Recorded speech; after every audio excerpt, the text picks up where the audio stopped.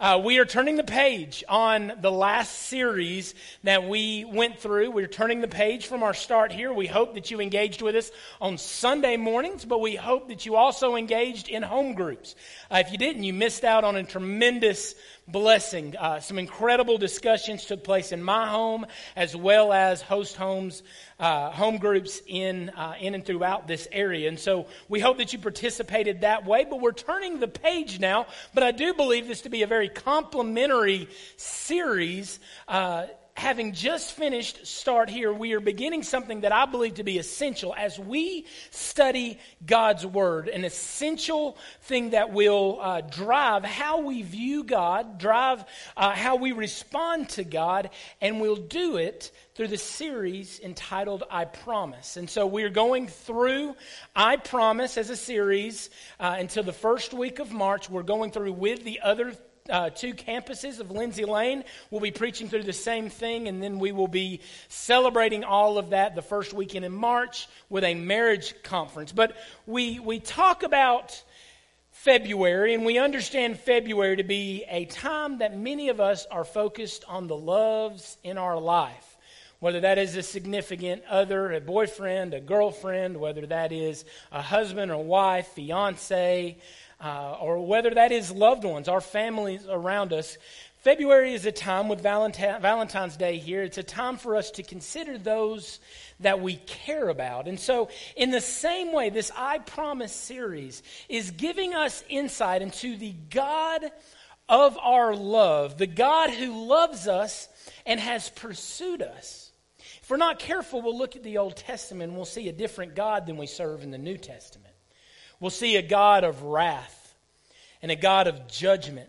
We'll only see a God who is only concerned about himself. We'll see a God that uses a people group to annihilate other people groups. And we see a God that seems very different than the God of the New Testament. But yet we have the very testimony of God in that he is the same yesterday, today, and forever. And so what we're going to be doing over the next 5 weeks is we're going to be tracking God's love through the Old Testament covenants. And so we begin in Genesis chapter 6. We begin with the covenant that God makes with Noah. The title of this sermon is The Preservation of the Promise. The Preservation of the Promise. We've already spoken of in our Start Here series, we talked about the fall, we talked about man, and we talked about the devastating effects that the fall had on creation. And so you could make the argument, and many have, that there is a covenant that's made with Adam, known as the Edenic covenant. I don't know why they call it that. They should just say the covenant made in Eden, or the covenant with Adam. But no, we use fancy words because we want to lose people, I guess. But there's a covenant of sorts that's made in Eden. There's not really, the word covenant doesn't appear, but it's very, very similar to what we see elsewhere. But we go from there with man leaving the presence of God, having chosen the fruit of the knowledge of the tree of good and evil. They chose sin. They became aware of good and evil, but they became aware that they were no longer good and they were in fact evil. And so we find ourselves in Genesis chapter 6 with all of this come full circle. Growing up, I heard the Bible called God's love story. And the subheading of this series is God's love letter. And while I agree with that idea, there's a danger in this concept as well. Because it depends on how you view what does it mean to be God's word to be his love letter to us. If by God's love letter, if it means that Scripture only serves to show us how much God loves us, then we've missed the whole point of the Bible. If it solely exists to show us God loves us and he has lavished his love on us, then what the danger of that is we have made ourselves the subject of the gospel.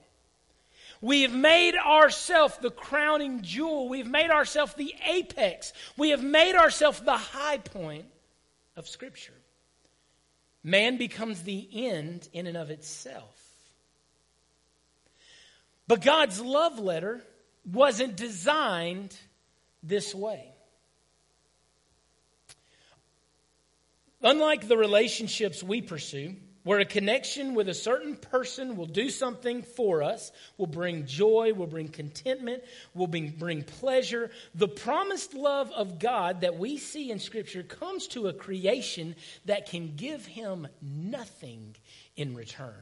And if the Old Testament record tells us anything, it tells us that man is wholly unlovely. Right? It makes sense for me to pursue a relationship with my wife because she is lovely and she's the best thing that's ever happened to me. It makes sense for me to pursue this relationship. Now, it says something about her that she said yes. It says plenty. God love her. Marry them young so they don't know what they're doing, right? No, I'm just kidding. They don't know they can do better. But it says something about it. And so for God to pursue a people that are completely unlovely and that can do nothing for him in return doesn't say much about man. It says more about God. And what we find for God, for this to be God's love letter to us, it is God communicating love to us. If you miss God's love for you in this series, then you have missed a vital aspect of the gospel. But God's love for us doesn't so much say how good we are. In fact, Old Testament text proves otherwise. New Testament text proves otherwise. But it says a whole lot about the glory of God to pursue us in the state that he found us.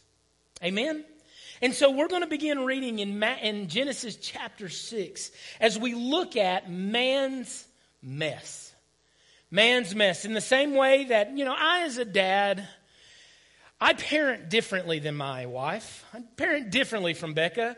I would say this, and I don't know if this is every man in here. Some of you probably may be better fathers than I am. That's fine. I am reactive in parenting. My wife is proactive. My wife will keep bad things from happening.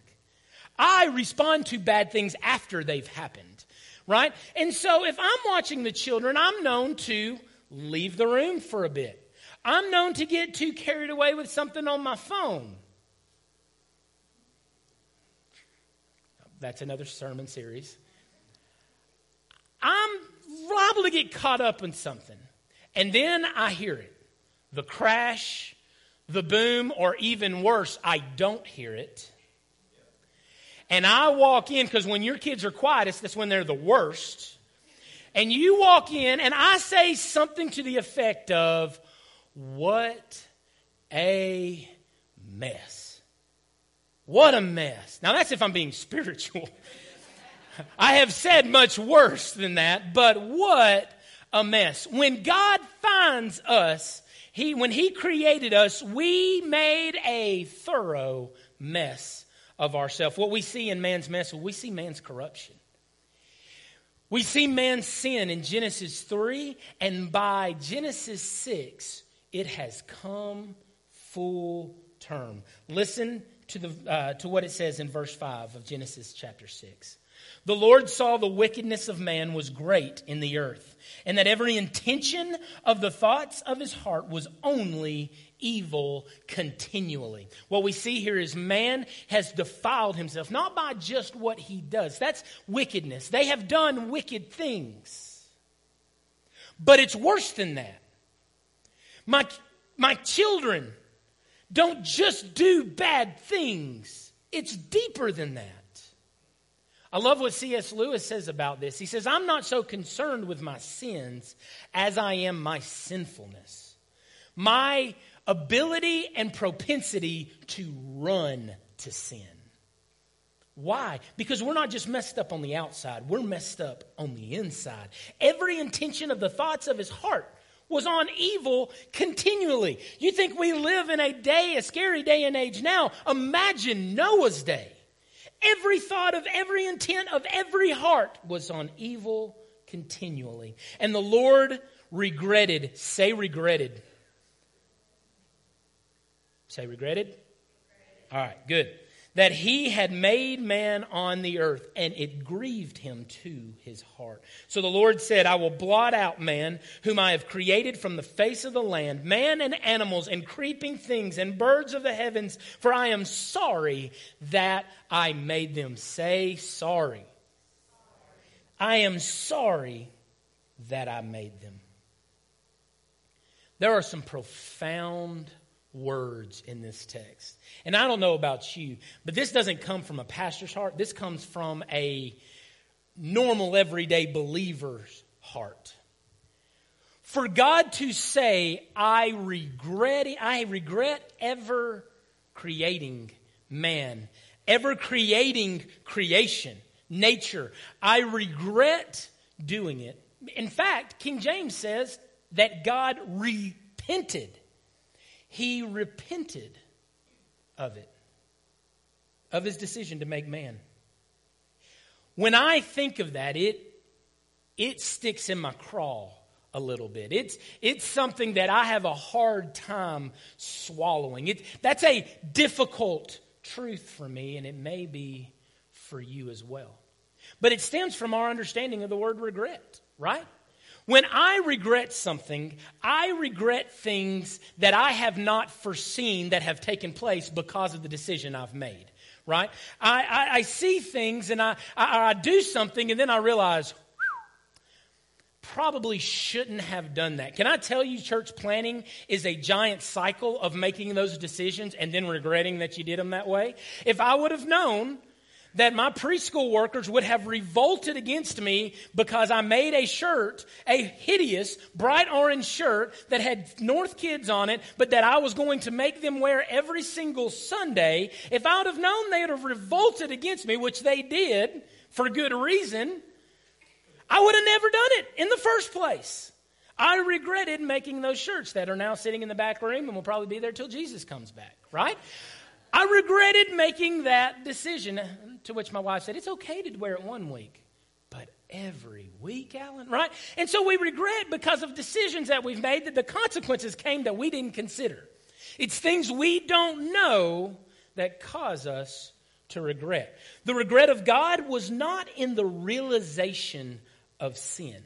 Understand that. It wasn't in the realization of sin. Vance Pittman says, I believe it's Vance, it may have been somebody else before him, but I've heard Vance say it. Vance Pittman said, has it ever dawned on you that nothing has ever dawned on God? Meaning nothing's taken him by surprise. When man sinned, he wasn't going, oh gracious, was not expecting this, those idiots, right? Like, he wasn't doing that. He knew that man would sin. He knew they would sin in Genesis 3, and he knew the state of sin in Genesis 6 would happen. Y'all, he created us anyway. He knew it.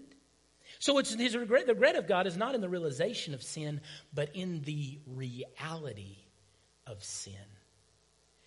He created us knowing we would revolt. As Peter would say in Acts chapter 2, he created us. The cross was in the foreknowledge of God from the very beginning. Wow. He knew what it meant to create man. And so it wasn't in the realization of sin, but the reality of it. In your notes, our regret is motivated by consequences unconsidered. I did not consider what would happen by making this decision, whether it's sin or whether it's just a poor decision like picking hideous shirts, right? God's regret was motivated by consequences confirmed. For God to regret making man was not for him to be taken off guard by man's sin, but in fact, it was a confirmation of what he knew from the very beginning. The word regret in Hebrew literally means, it's a word that has a broad spectrum of interpretation. It means to sigh. Have you ever gotten to a place, right, where things have gotten so bad you just sigh? Why? To find some type of relief or solace in just a second of this. It means to be pained, to experience pain. It grieved God's heart to see man in the condition that they were in, even though knowing that man would have put themselves there. It grieved the heart of God. He was pained in doing it. It pained him to see his image twisted and marred. But it also means to comfort oneself. This is the idea that he's getting at, what the King James is getting at when they use the word repent. That he repented. He went a different direction with man. Again, God didn't change his mind toward men. But in man's sin was the understanding of God that the way that he would respond to them would never be the same. And so instead of moving in love and favor toward man, which is what he had done from the beginning, right? He had moved in favor. He created a good man and a good woman who was perfect and was without flaw, but man ran from that design. Man chose the tree of the knowledge of good and evil. And in so doing, God could only respond in one way. To hear that God regretted making man, it was regretting the fact, knowing that it would forever change how he responds to man. Because of man's sin, God could not respond in love, but must respond in judgment and wrath. God didn't change, but everything that man had done in the pursuit of their own passions and their own desires brought God to the already understood understanding that he would respond in judgment rather than love again. Because man was tarnishing the glory of God as his image bearers and the standard of bearers over creation, judgment was the foregone conclusion. Man would be judged, and we know the judgment that they would receive, rather than multiplying the image of God, right? Remember what God told Adam and Eve? Be fruitful and multiply. Why? So that God's image would go forth. But rather than multiplying God's image, they have multiplied an image that looked a lot like themselves. They had multiplied sin. They had compounded sin, and they had brought themselves to a desperate state. They began living for themselves rather than living for the glory of God. And living for self will always require God's judgment. If you're in here today and you've been set free, you have accepted Christ as your Lord and Savior, I want you to know that God can still only respond to your sin in judgment. Don't miss this. But how he responds to those that are redeemed is the punishment that he placed on his Son stands in place of your punishment. He's still punishing your sin, but he's doing it through the person of Jesus. He's still a God that has to respond in judgment, but he did it. He bruised, he beat, he scarred his Son so that by his stripes we could be healed. This is the picture that we have as the writer of Habakkuk chapter 3, verse 2, as he's detailing the judgment that's coming to Israel as a result of their actions. He tells God, he implores of God, in your wrath, remember mercy. Remember mercy. Because what you need to understand about God's judgment, and if you have been set free, if you have a relationship with Christ in this room, you understand this better than any. God will always save a remnant. He will save a people. And so let's look in his wrath as he is determining to flood the world and to destroy the world with flood. Let's look at, secondly, God's mercy. If the first point, if man's mess was man's corruption, the second point, God's mercy, would be God's compassion. His compassion. Listen to what it says in verse 8. Now Noah found favor in the eyes of the Lord. These are the generations of Noah. Noah was a righteous man, blameless in his generation. Noah walked with God. Then the Lord said to Noah, go into the ark, you and all your household, for I have seen that you are righteous before me in this generation. Noah found favor with God. He found favor with him. And if we're not careful, we'll look at that and go, well, he found favor because he was perfect. But understand, what we know about Noah after the flood is it confirms that Noah was not perfect. Noah was a drunk. Noah had a problem controlling his anger. He had a problem with self-control. Noah was anything but perfect. And so if he was not perfect after the flood, we can go ahead and assume that Noah wasn't perfect before the flood. But Noah found favor with God. The word favor literally means compassion.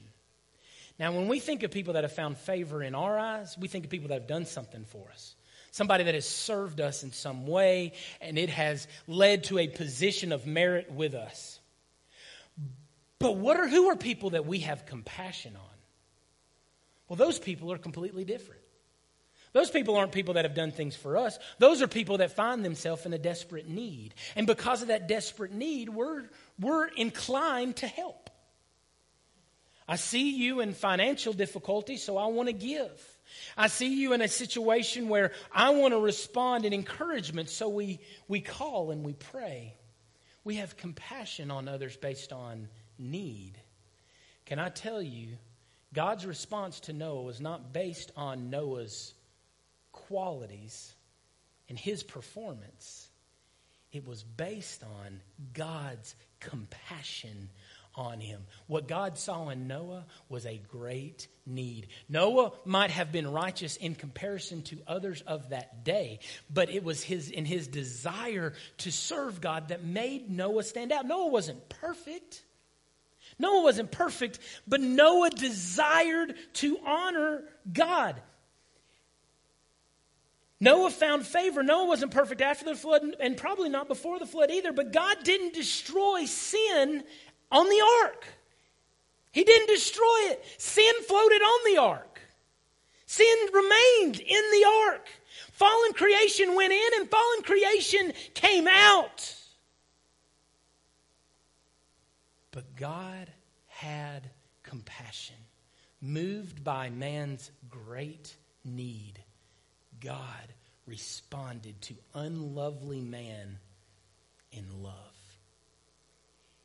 And he took mercy. He showed mercy on Noah. It was Noah's heart, not holiness, that led to God's help. It's Noah's heart. It was his desire to honor God, not his holiness, not that he had never failed, but that he looked to the Lord for help that led to God's help. While perfection is God's standard, it's always God's standard. Don't ever hear me say anything other than that. Perfection is God's standard. It's why God would command, be ye holy as I am holy. It is God's standard. Perfection. But God's standard, while perfection is God's standard, persistence is the point. In the same way that practice makes perfect, right? We're not going to arrive at perfect ever. Regardless of how much we practice our craft, we're not going to arrive at perfect. But we continue to practice our swings. We continue to go out there and play. We continue to work and work and work so that we can get closer to that standard. What he saw in Noah was faith. Turn in your Bibles to Hebrews chapter 11. I'll prove it to you. Hebrews chapter 11, we find the Faith Hall of Fame. Great men, Old and New Testament, that demonstrated remarkable faith in the face of incredible, tremendous difficulty. Listen to what it says. Read along with me. Hebrews chapter 11, beginning in verse 7. Verse 7. By faith, Noah, being warned by God concerning events as yet unseen, is in reverent fear constructed an ark for the saving of his household. By this he condemned the world and became an heir of the righteousness that comes by faith.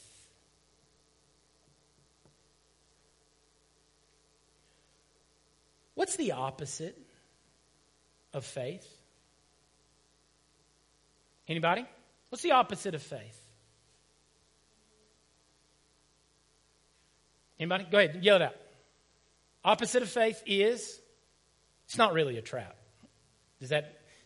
Oh, everybody. Okay, great. Everybody's sighing. Everybody's repenting here.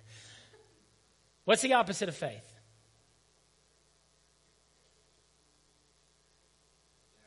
Doubt. Thank you, Will.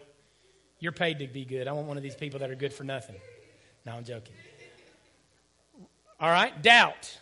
It immediately becomes in my mind, right? The opposite of faith is doubt. And if we're having faith, we're not doubting. I don't know who said this. A lot of people have, but theologians and scholars have agreed that yes, that's a proper definition, depending on how you look at it. But for Noah, the opposite of faith is not doubt, but certainty. Now, what does that mean? The moment something becomes real is the moment faith is no longer required. If you're seeing it, you don't have to have faith anymore. Can I tell you, it takes remarkable faith to build a gigantic boat in the middle of a desert.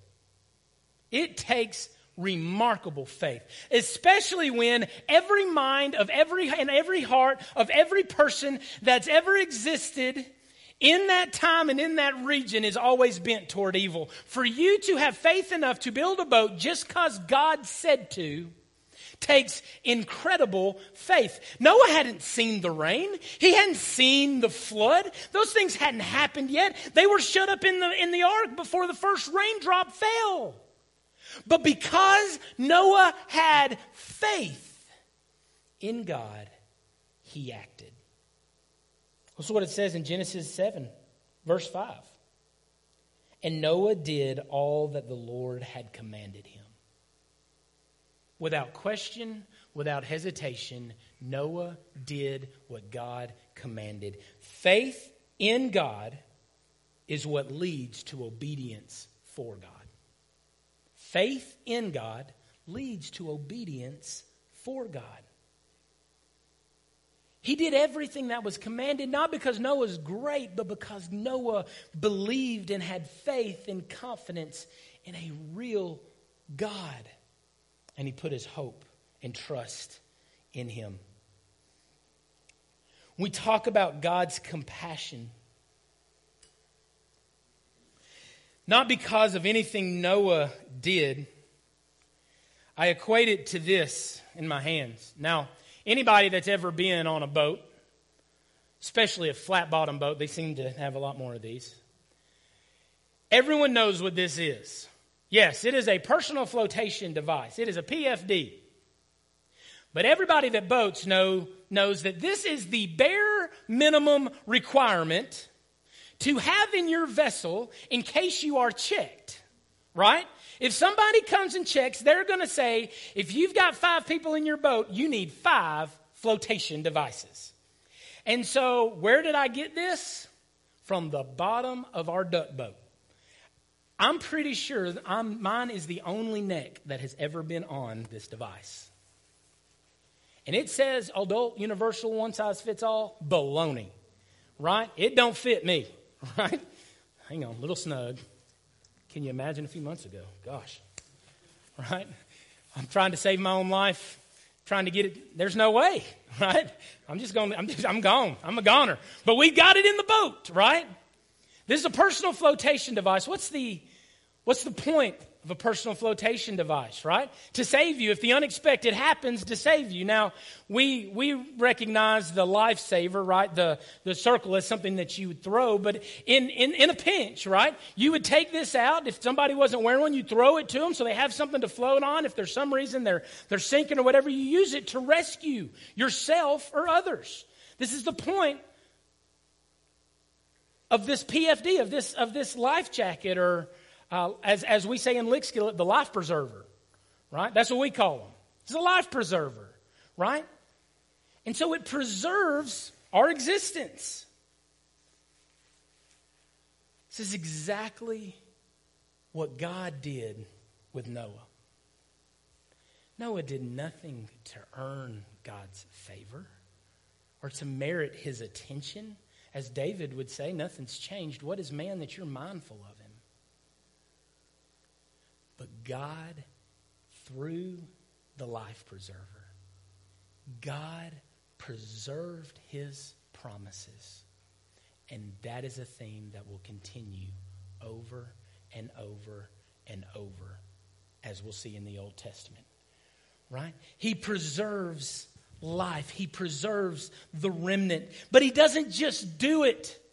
He doesn't just do it so that man can be preserved. He didn't just save Noah so Noah could be preserved. Again, God doesn't rescue only for the person being rescued, right? There's a purpose and there's a point. Thirdly and finally, we see glory's mission.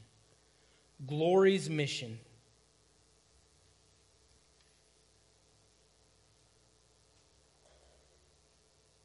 Genesis 6 is man's mess.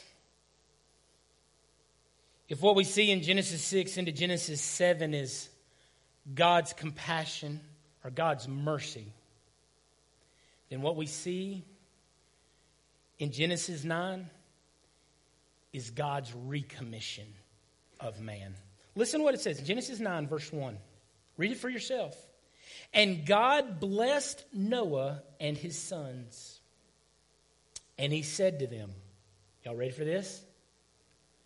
Be fruitful and multiply and fill the earth. Boy, that sounds familiar. In fact, it sounds like the exact words he told Adam and Eve. To be fruitful and multiply my image. God renewed his covenant, despite man's sin, despite the fact that Noah, although looking to God and having faith in God, had not achieved righteousness and therefore was in desperate need of God and of preserving. God then, who rescued completely through the ark, re-gave Noah the same purpose. Fill the earth with my image. It was a rescinding of man. 40 days and 40 nights, it rained. Many believe, scholars believe, it was up to 120, maybe even more days before the waters resided, right? We're talking about a long period of time before the floodwaters even came down, but they emerge and the first thing they hear is be fruitful and multiply. His promise is renewed. In God's preservation, we also find our purpose. God doesn't save us just so we can enjoy salvation. God changes us. God saves us so that we can be about his glory. The story doesn't end with you. The story ends with him. The apex of the gospel doesn't end with you get to go to heaven, man. It ends with you get to bring others with you to the glory of God, to the greater glory of one who is greater than yourself. God doesn't just rescue us. He recommissions us. He repurposes us. And he sends us out as he did Noah Look what he does in Genesis 9, beginning in verse 12. And God said, "This is the sign of the covenant that I make between me and you and every living creature that is with you for all future generations." That's important because man's going to continue to sin. Man's going to continue to blow it. But his promise is for all generations. "I have set my bow in the cloud, and it shall be a sign of the covenant between me and the earth. When I bring clouds over the earth, and the bow is seen in the clouds, I will remember my covenant that is between me and you, and every living creature of all flesh, and the waters shall never again become a flood to destroy all flesh." He doesn't just leave them with a promise, but he gives them a sign. Every time you see it, not only will you be reminded of what I did for you, but you'll be reminded of what I sent you to do. God covenanted to never bring worldwide destruction of man by water again. This covenant was unconditional based upon man's actions. It was unconditional. I will preserve life. I will never again flood the earth with water. God offered them a reminder of his love for them that pursued them when they were most unlovely. And the rainbow was given as a sign that God's favor, his compassion on man, would continue. And it does so even to this day. Although man made a mess of things, God's mercy and love was shown through not only preserving a remnant of the faithful, but they are tasked to carry that message of his continued favor and love throughout the world and throughout history. God is still in the business of rescuing us from our sin. In New Testament church, our rescue doesn't look like an ark. Our rescue looks like a cross. God chose another wooden structure to spread out his Son and to die for our sin. But not only our sin, but for the sin of the whole world. As Paul addresses that, not only your sin, church that I'm writing to, but for the sin of the whole world. Why? Because wrapped up in that rescue is a purpose, is a reason. And so those that are redeemed will say so. They will say so. It's a natural response to a God who has rescued us. Would you bow your head and close your eyes? I don't know where you find yourself today.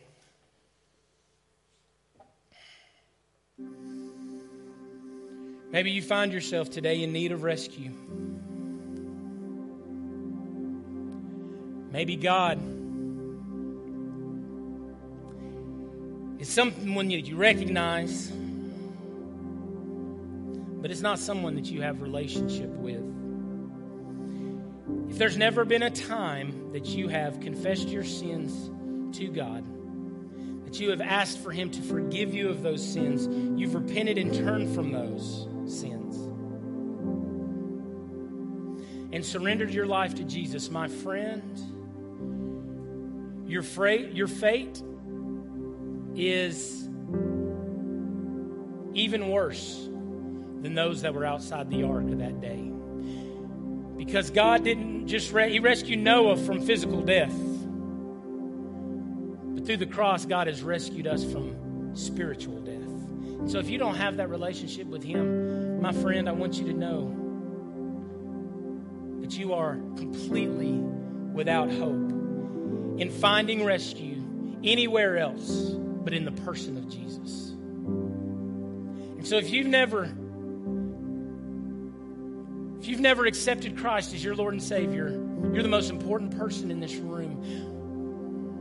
In just a moment, when I call for an invitation, call for a response. I would love for you to come find this center aisle. It's big. Find the big center aisle. You got plenty of room to move.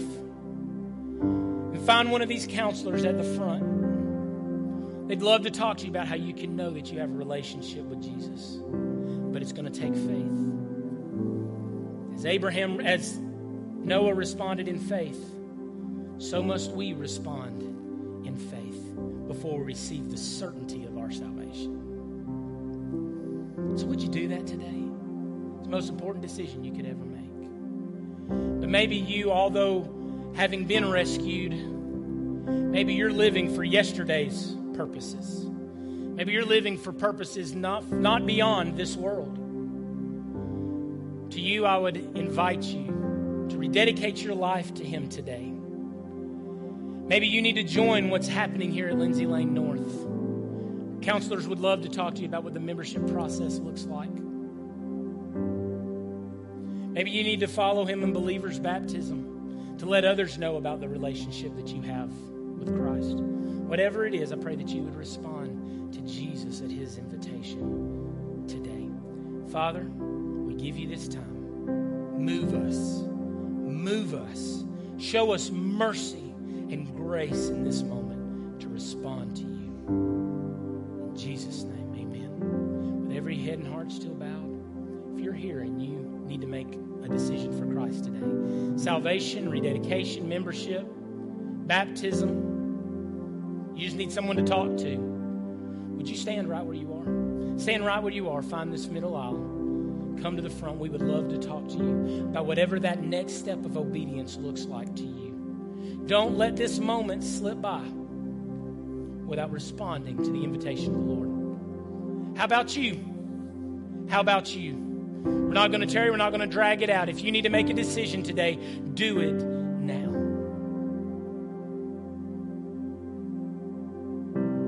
If you're watching online, there's a way for you to respond as well. In the initial post of this video, you'll find information on our online Connect card. If you will, click that link, fill out that Connect card, and let us know whatever decision that you made today. And myself, Will, one of our staff, will follow up with you this week. Whatever decision. We have those roll in. Every month we have a one or two that'll roll in, letting us know about life-changing decisions that have happened in homes across this community. And we're so thankful. Please take an opportunity to do that. For you in this room, you can let us know as well through those Connect cards. There's a place for you to mark if you made a decision today. Slide those in the offering bucket as you leave on the way out today. But don't miss the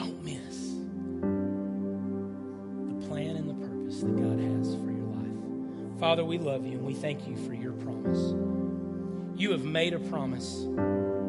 And you've sworn, known to swear by none greater. You have sworn by yourself that you will be true to those promises. And so, Lord, we trust you. Let us live changed as new creatures in you. Be glorified in all that we say and do as we are gathered and as we leave this place in a few minutes.